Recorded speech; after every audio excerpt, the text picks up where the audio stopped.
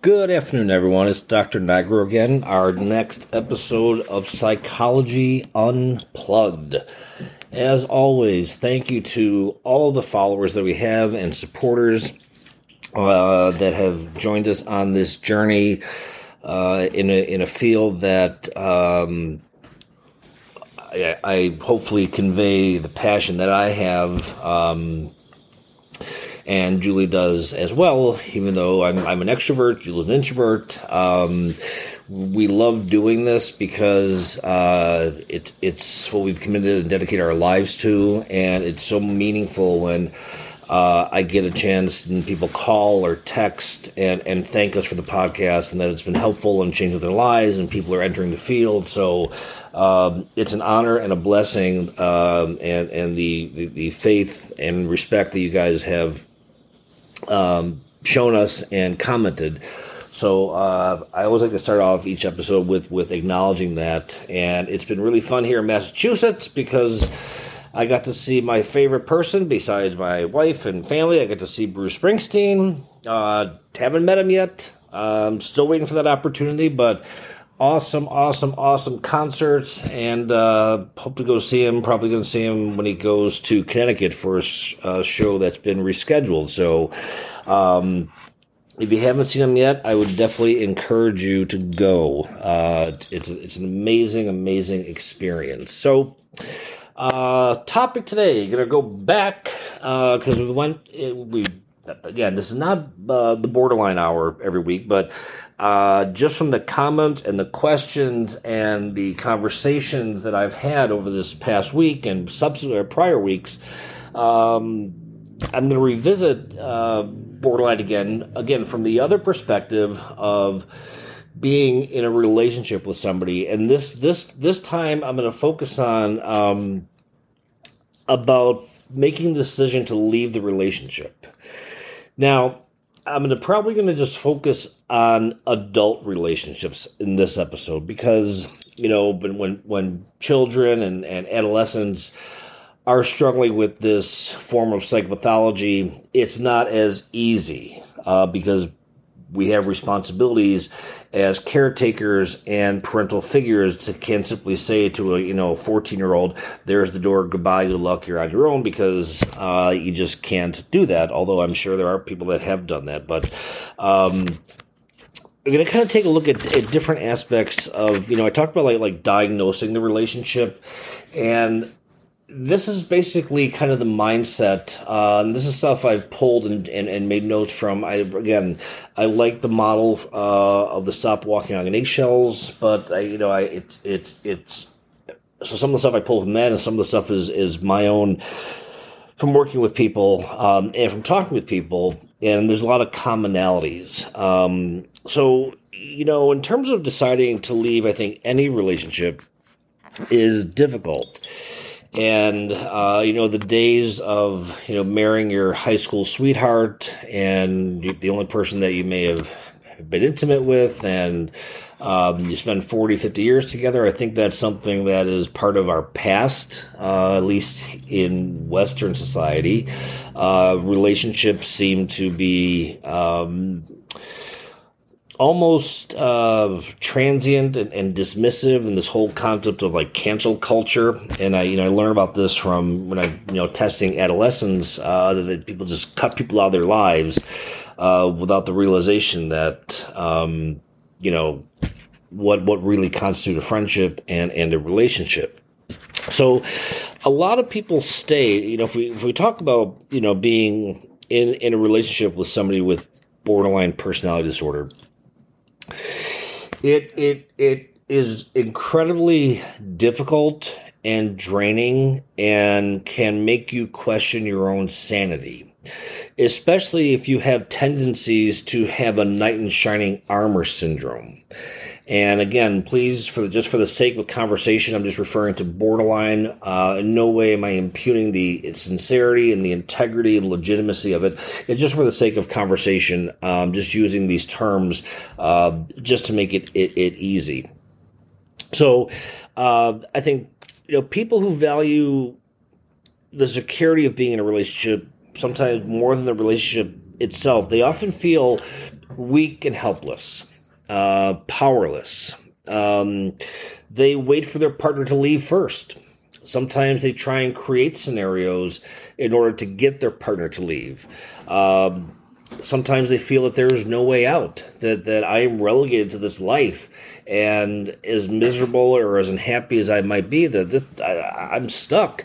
I can't afford to pay for two homes. I can't, financial burdens, financial responsibilities play a huge factor in a lot of people, whether it's a borderline relationship or just an unhealthy relationship from people staying. But again, you have to, ask yourself, at what is the price that you're paying by staying, and what is the value and the price that you will actually earn if you decide to leave? People who stay often feel afraid, and they're very, they're kind of paralyzed. They're afraid of the future, and they just kind of remain stuck. Like, especially if it's a long-term relationship, and because of the high emotionality in these relationships with somebody with borderline, that high emotionality can really, when things are emotionally charged, memories tend to be encoded at a much deeper level, where people can actually experience and have very, very vivid recalls of different situations, have bodily sensations as a result. If there's, sometimes if there's, the non-borderline person being possibly abused, whether that's verbally, oftentimes more so the case than physically, but both can happen. These individuals also feel afraid of the disapproval of others. Someone may be afraid of, what are my in-laws going to say? How could you do this to my daughter? How could you do this to my son? How could you leave them? Friends, people look on the outside, and, it's very easy to sit in the peanut gallery and judge. But, as being in the trenches, again, not doing a lot of therapy, but having a lot of experience in treating borderline, these are things that I've heard, and it's really hard for people who are not involved in the day-to-day interactions of the actual relationship. It's very easy to sit back and pass judgment. Using excuses and dodging to stay in the relationship, kind of that mindset, like, I'm the only one that can make her happy. I'm the only one that can fix him. No, this is, I've said this before in other episodes, this is not your job to fix anybody, with or without borderline personality. It's our responsibility, I think, in a relationship to help our partners improve in certain areas, but it is not our job to cure them. It is not our job to fix them. And sometimes these individuals, they've decided to get out before, but then because the borderline I use the analogy, the fog, and I think I did, the fear, obligation, and guilt. If you leave me, I'm going to commit suicide. If you leave me, I'm going to cut.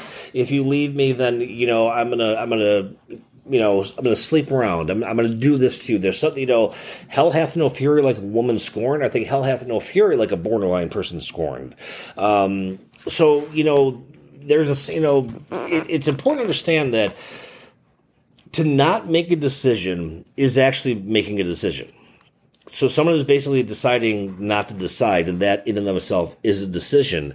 And some common, I don't want to say excuses, but some common reasons that people have stated and state for refusing or not taking the step to actually leave the relationship. A big one is, I have kids.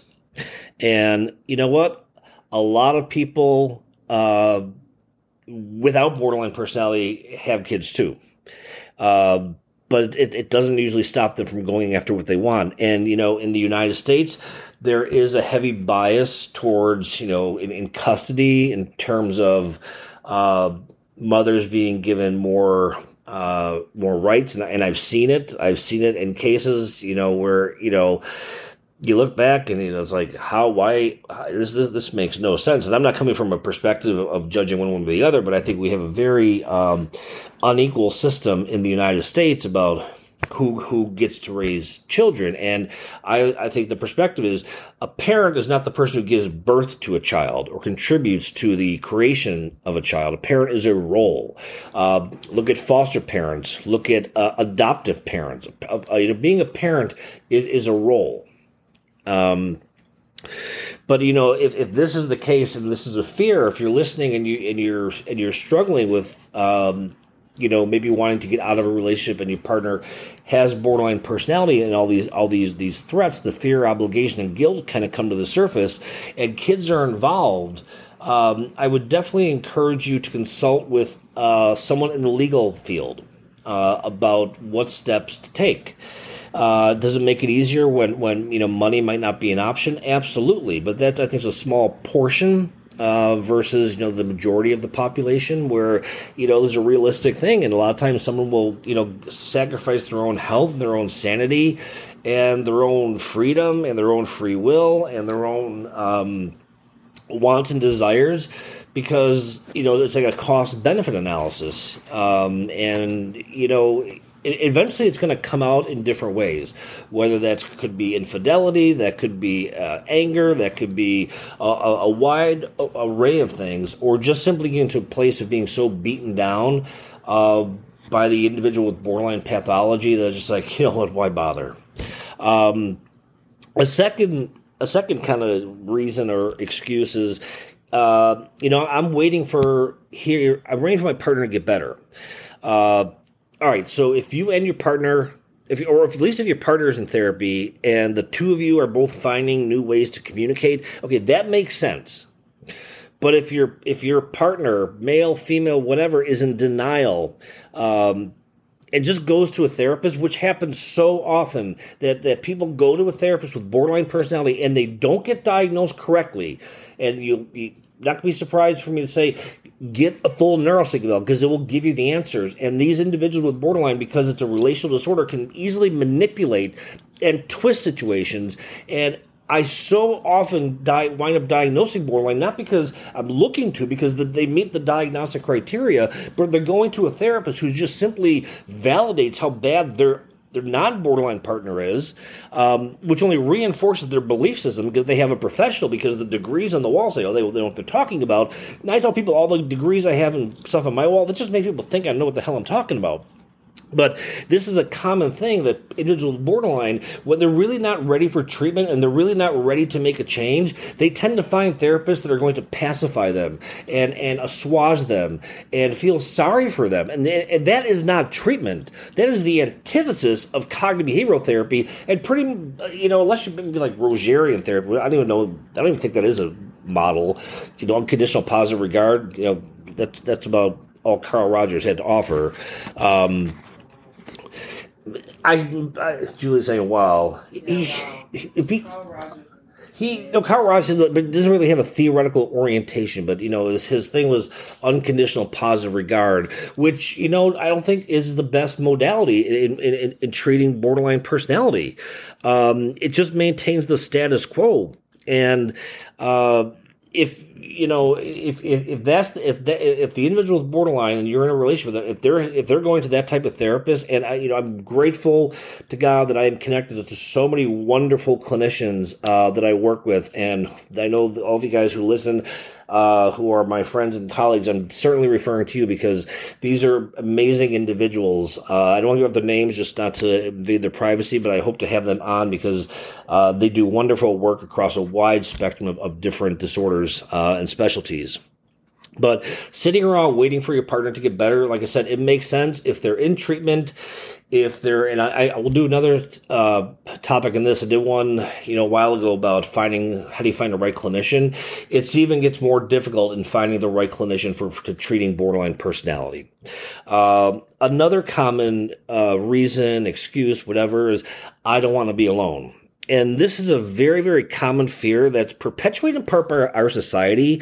We're kind of like it's the twosome rule. And, as people get older and they're seen as being single, it's like, what's wrong? What's going on? And if this is your fear, ask yourself, how much company and friendship are you getting from your partner now? How much support are you, a lot of times if you can kind of step back and realize that, you may be engaged, you may be living together, cohabitating, married, whatever. Oftentimes what people will invariably say is, I'm pretty much alone, except on those good days, which are oftentimes very few and far between. Is that really the quality of life that you want to live? Especially if the person is not actively getting help? important question to ask yourself. Take stock of your friends and family, and surround yourself.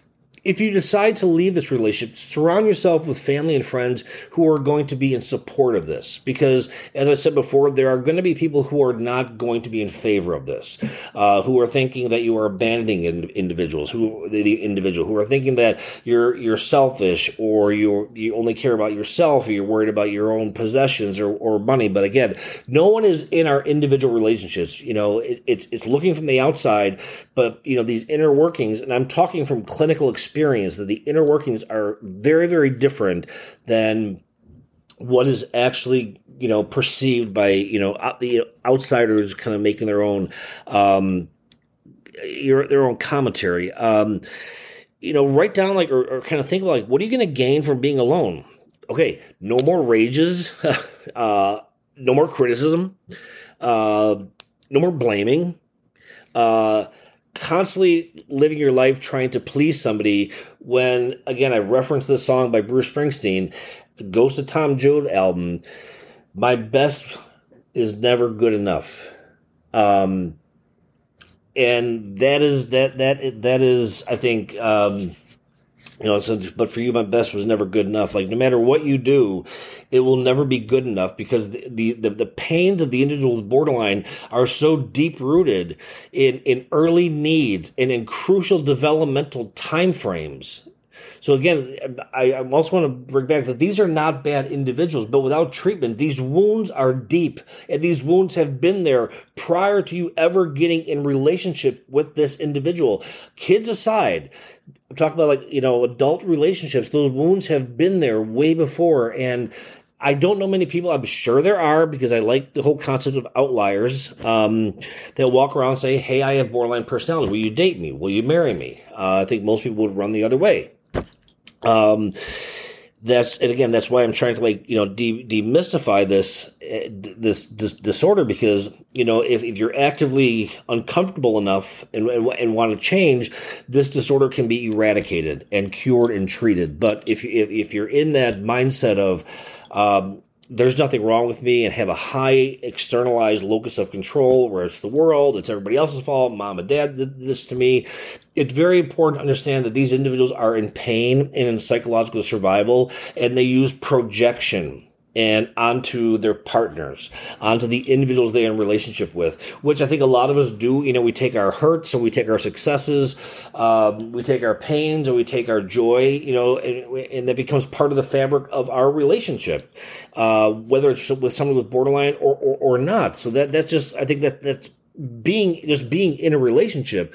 But please understand that the wounds have been there for a long time, and that anger and frustration, because they want to go back in time and figure out why did mom and dad not do this to me, or why did they do this to me, or why did this happen? And it's not your job to do that, but I think if your partner is actively engaged in wanting to get better, that's the best case scenario.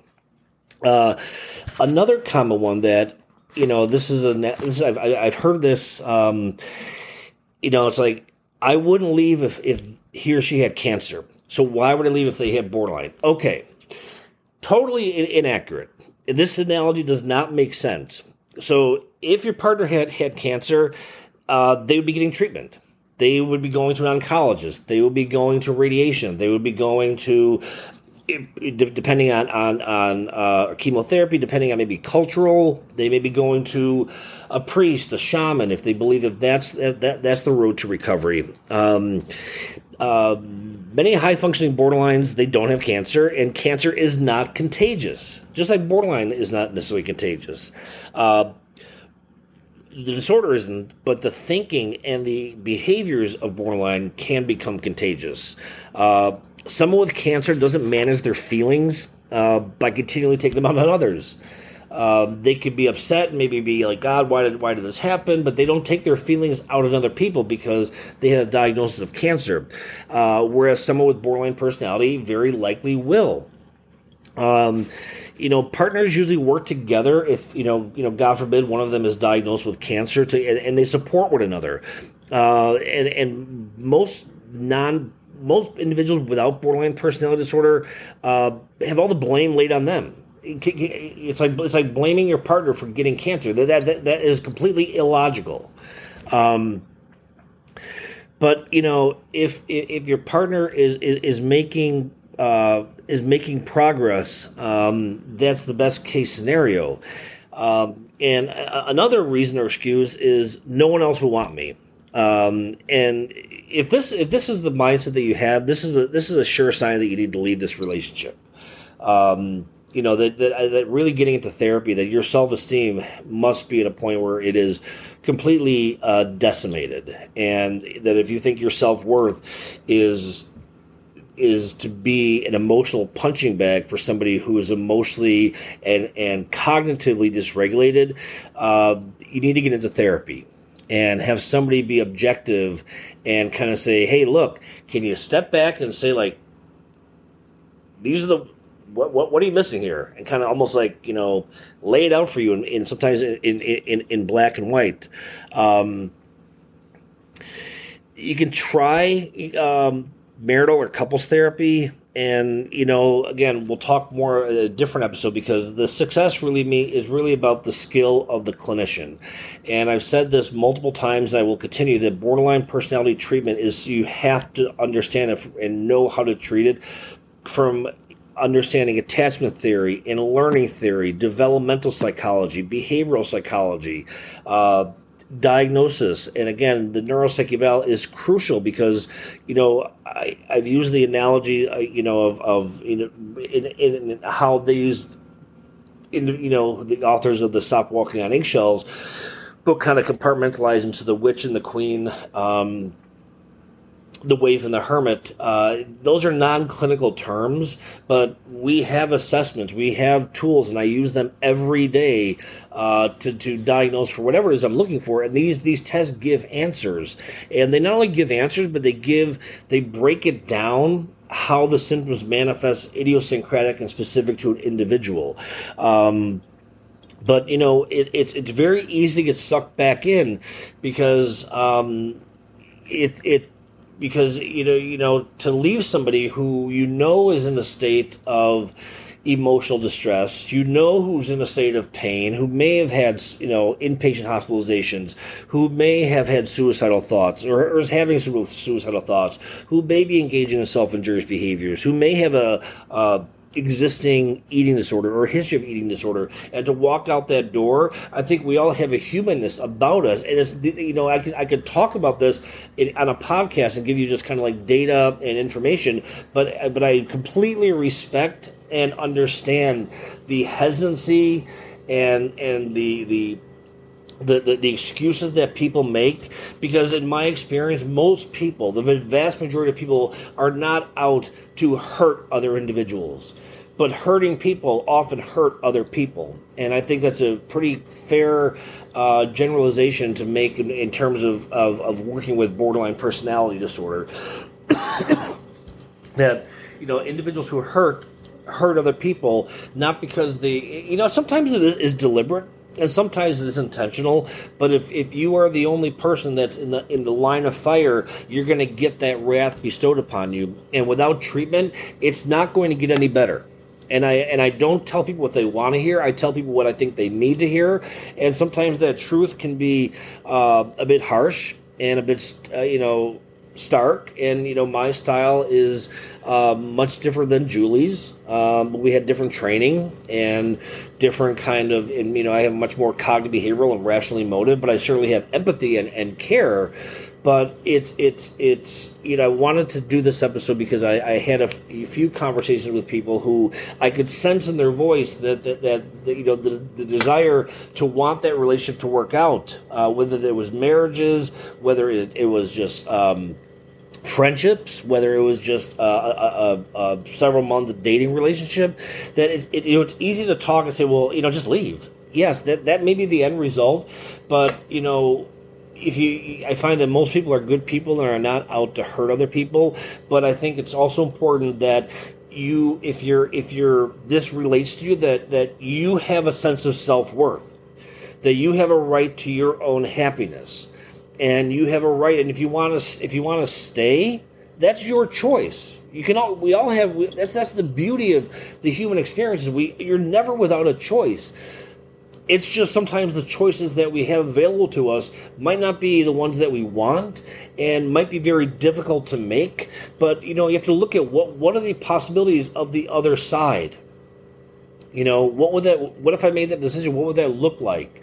And I would strongly encourage you that if this is something that resonates, please get into therapy to kind of help somebody that is neutral sort this out. And again, to really get the full picture of what you're dealing with, you really need to get that individual into therapy. And testing is so awesome because it's data. It's objective data that is really hard to argue. People can speculate all they want.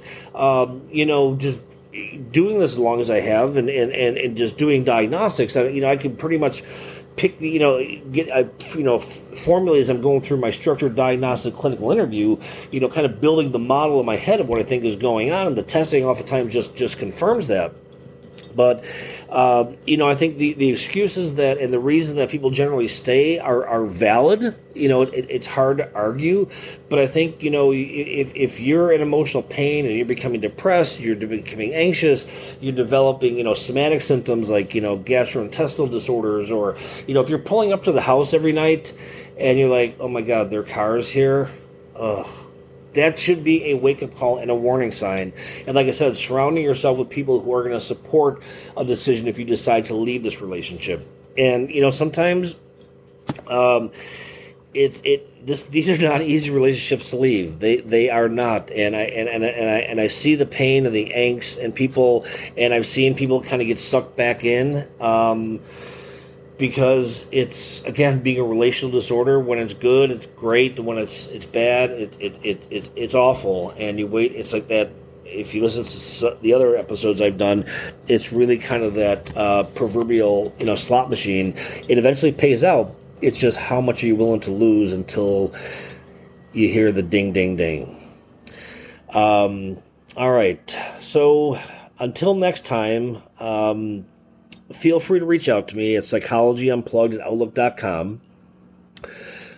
You can follow us on Instagram at psychology_unplugged_. But please don't DM me because I rarely, if ever, check the direct messaging. Julie just showed me today where they were, so I don't check them. That's why I'm giving you other modalities to reach out to me. If you want to like stuff, the Springsteen stuff, that's what I usually post, or, inspirational quotes from different philosophers and psychologists. You can contact me directly, 617-750-9411 East Coast Standard Time in the United States.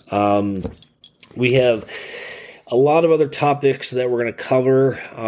This one just seems to be the most popular and one that I think most people are struggling with. And like I've said, I think the prevalence rates of this disorder are much, much higher and are only going to continue to rise. I mentioned in one of the episodes, I think the change in, just economic times really does kind of shift. There's a paradigm shift in terms of how we view things and just the infrastructure of the economy and families. That's my own personal and professional perspective on, I think, the increase in and prevalence and incidence rates of borderline personality. But as always, remain hopeful with work. This is a disorder. If you are ready and you're willing and you are uncomfortable, this is something that you can overcome and can eradicate and live a healthy, happy, and productive life. Trust me, if you do the work, you're going to get the results. All right, until next time, take care of yourselves, take care of each other, be well. I will talk to you guys next week. Bye, guys.